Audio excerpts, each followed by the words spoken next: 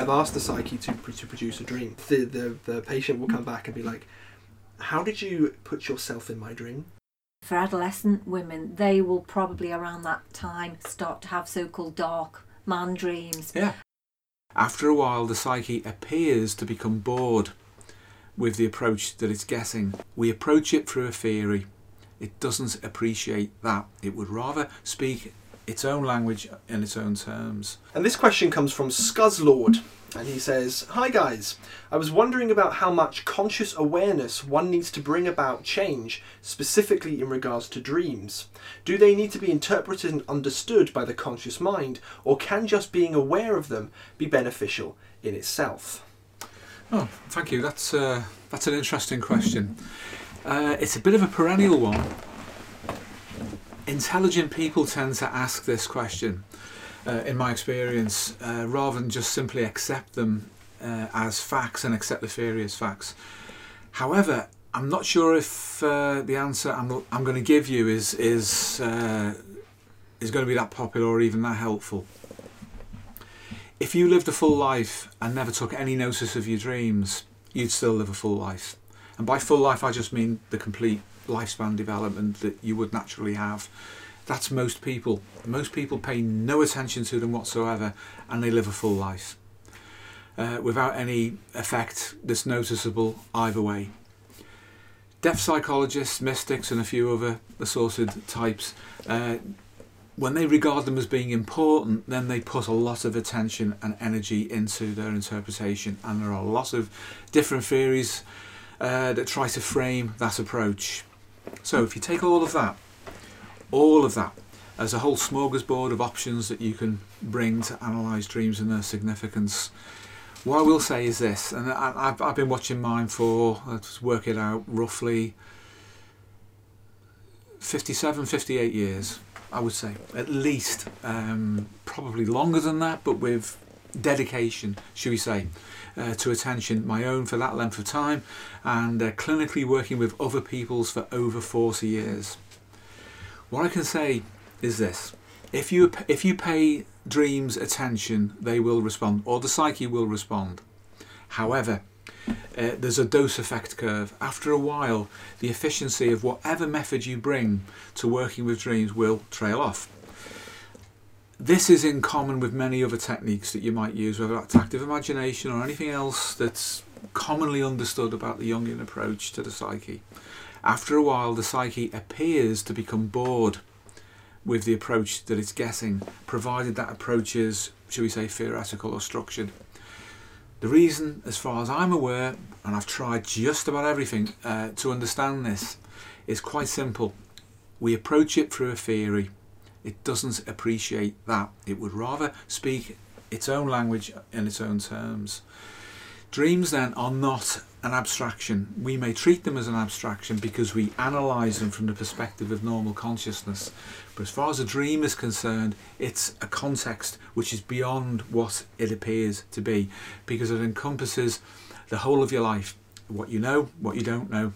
And it reacts to the psychosocial environment, it reacts to your metabolism at a biological level, and even deeper than that, to your unfolding genome. Which is why, for example, where somebody has not been prematurely exposed, shall we say, to sexuality, when the genome triggers normal sexual development, then your dreams will very often reflect that. The relatively common phenomenon of wet dreams in young men, for example, nocturnal emissions as they're called, spontaneous nocturnal emissions, that's triggered genetically, it's triggered biologically, and the psyche produces a dream in accordance with your metabolism and with your unfolding genome. And your lifespan development's got nothing to do with what you're thinking about necessarily consciously at all, except insofar as where that is affected by your biology and your ongoing social adaptation of your biology. Can I just quickly interject there, Steve? Because sometimes the ladies lose out on this one. And for young women, for adolescent women, they will probably around that time start to have so-called dark man dreams. Yeah, they're good very, point. very common. Very good point. In adolescent females. So that's analogous, but obviously. Yeah. It is. It's all to do with that. Yes, so it is. When you analyse dreams, you need to understand the complete context, and you need to understand where they come from. And there's an assumption that it comes with a Jungian perspective from what he called the self archetype, whatever that is. If you utilise that as a distraction for yourself, you will get yourself lost. What can it be? Well, there are a number of things that it can't be. It can't be independent of the genome. It simply can't. There is no separate psychological entity that resides within your body that regulates everything. The regulation is genomic. It comes from there. Your psychology emerges in parallel with the materiality of your being and with the expression of that materiality psychosocially and beyond that into the natural environment. That's what our whole system is attuned for. So in that sense, you have to be very, very aware of that whole context, because it's from there that dreams emerge. The dynamic aspect, though, is interesting. That is real and that exists. There is, as Jung said, a homeostatic relationship between the conscious and unconscious minds. And if you don't take dreams for what they are, as he advised, as natural phenomenon, and if you start to superimpose any theory, as he said himself, including his own, between you and it will get bored of you, and at that point it just switches off. So you have to be careful about overdoing dream analysis and dream work. If you start to just obsessionally almost write down all of your dreams, you won't get anything of value out of them at all, because you're not doing anything in compensation for the material that's coming up. According to Jung, essentially what you're intended to do is to adapt to information that comes from the unconscious mind in a self-regulatory way, rather than just obsessionally invert, dare I say, invaginate your attention inside your mind to these spontaneous narratives that emerge out, and then try and interpret them according to the state of your own conscious mind. You're not compensating for consciousness doing that. You have a confirmation bias which interprets the psyche. It will not like that. It will just switch itself off or just produce a load of distraction and nonsense for you to amuse yourself with, as it does in obsessional thought disorder, for example. There is a parallel there if you look into it with sufficient clarity. So the way to treat dreams then is to understand that you should have no theory in particular about them to lead with. Yes, to understand it, but you have to pressure test the theory. Here's another example. The difference in Freudian dream interpretation and Jungian is very often that Freud said, for example, there was a manifest and a latent content to the dream. Jung countered that by saying no such thing as a latent content.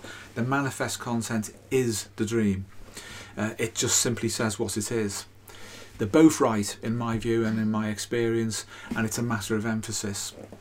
A symbol is manifest, but its meaning can be latent. Therefore, there is a latent meaning within the symbolism, so-called, of dreams. How do you look at a symbol? How do you understand what it is? Well, think of it as a very broad band of information that's been zip filed and compressed for you, and you have to consciously unpack it to understand it. Therefore, there is a latent meaning to the dream symbol. So you have to take it on those terms, but the absolute number one error that people mistake is that they do project their ego back into the dream and then start to interpret it. Very often by borrowing through reference in the culture into narratives that exist out there psychosocially. So suddenly you're finding a king and a warrior and a lover and a magician in your head that were never there. You have to really, really get to grips with this. If you want to experience, as Jung said, the dream as a natural phenomenon, you must accept it on its own terms. Then there are stages of approaching the dream with respect, as you would outside of the narrative of a dream, through another means, such as hypnosis. If you do that properly, you approach the unconscious politely with some distance and allow something to take shape between the unconscious and the conscious mind. That's Jung's transcendent position, the third position that is neither one nor the other, but is a space within which real communication can occur. So there's an awful lot of things that you can do that are wrong, and there are a few simple things that you can do that are right to understand dreams properly. This is a huge topic, obviously.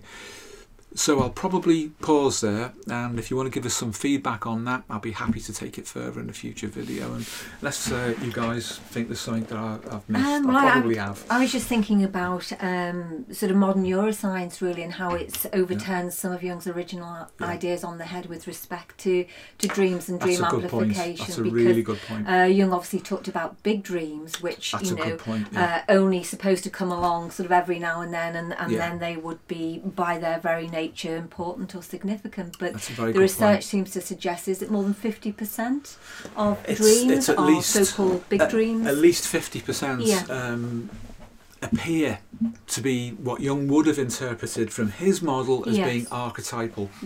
Whereas neuropsychoanalysis, for example, which is the synthesis of cognitive neuroscience, affective or emotional neuroscience and psychoanalysis together, suggests differently that that degree or that percentage of dreams that I've just mentioned are more likely to be instinctive than archetypal.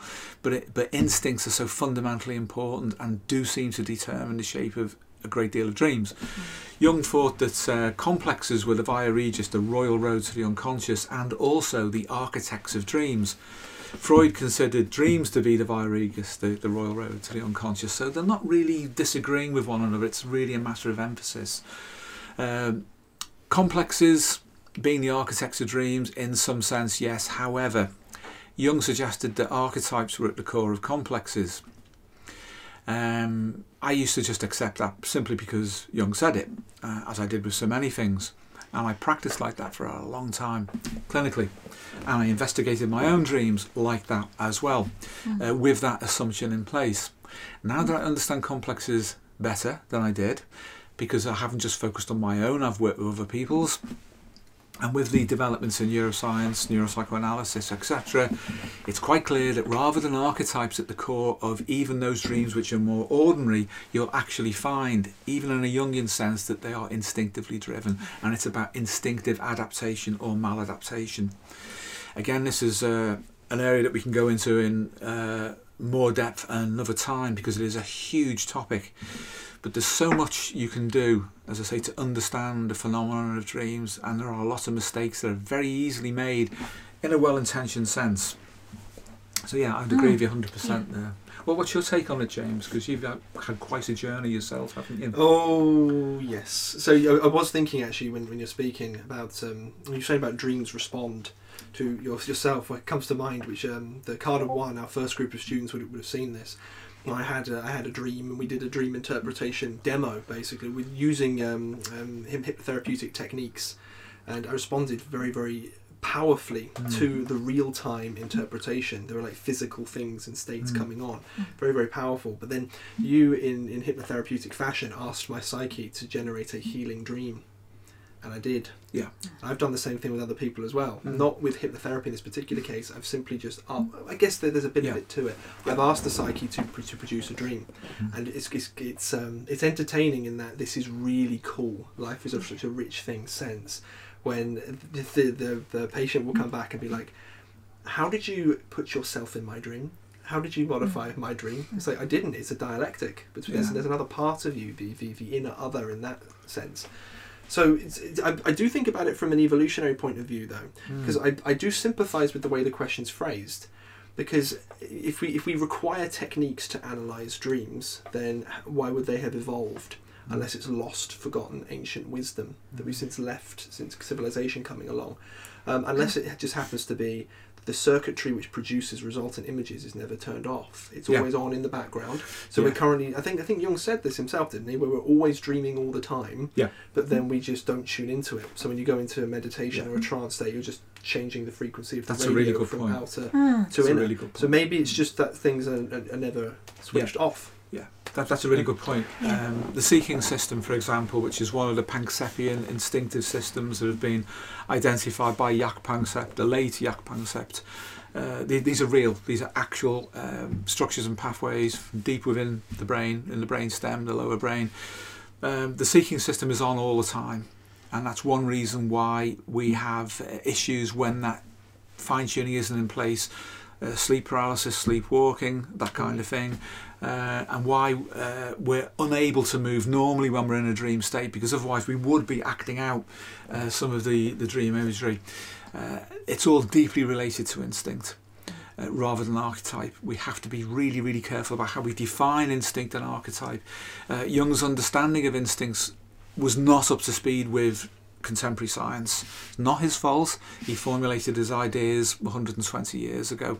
Things have moved on, and we have to move our understanding along appropriately unless we really want to lose the plot. Things are moving forward very, very powerfully. So I check out Mark Solms, that's Mark Solms, and his work on the neuroscience of dreaming, and he is a Freudian psychoanalyst and one of the founders of the discipline of neuropsychoanalysis, of which all three of us are actually a part. And we are going to be making a very strong Jungian contribution to that discipline academically, specifically to do with complexes at the moment, but we're leading with that at least for now. Yeah, we sometimes find too, don't we, there's kind of like a turnover time as well. Yeah. Of a couple of days, and I'm sure that James has suggested that you found some kind of genetic reason for that, James, as to why things happen in that way. Things take time for it to go from the DNA into protein, basically, or the U that's ready to be used in the environment. So it's like your genes. There are certain systems, say the panic system in like a Panksepian sense. Those genes will always be being transcribed, so that if I scream in your face for whatever reason, you can then activate. But normally, no, it takes time for the genetic material to be transcribed into RNA, then translated into protein. Yeah. Interesting. Yeah, it's a really good question. It's a huge question, and thank you for it. Yeah. It would be good to get some feedback from you, and let's see if we can give you another answer that moves that one along. But thank you for it. Thank you. The Personal Myth Ultimate Handbook is now available for pre-order. For anyone who has a yearning deep in their very genome to become who they truly feel they should be, this guide is utterly indispensable. Pick up your copy today and make 2021 the year you truly begin to become yourself.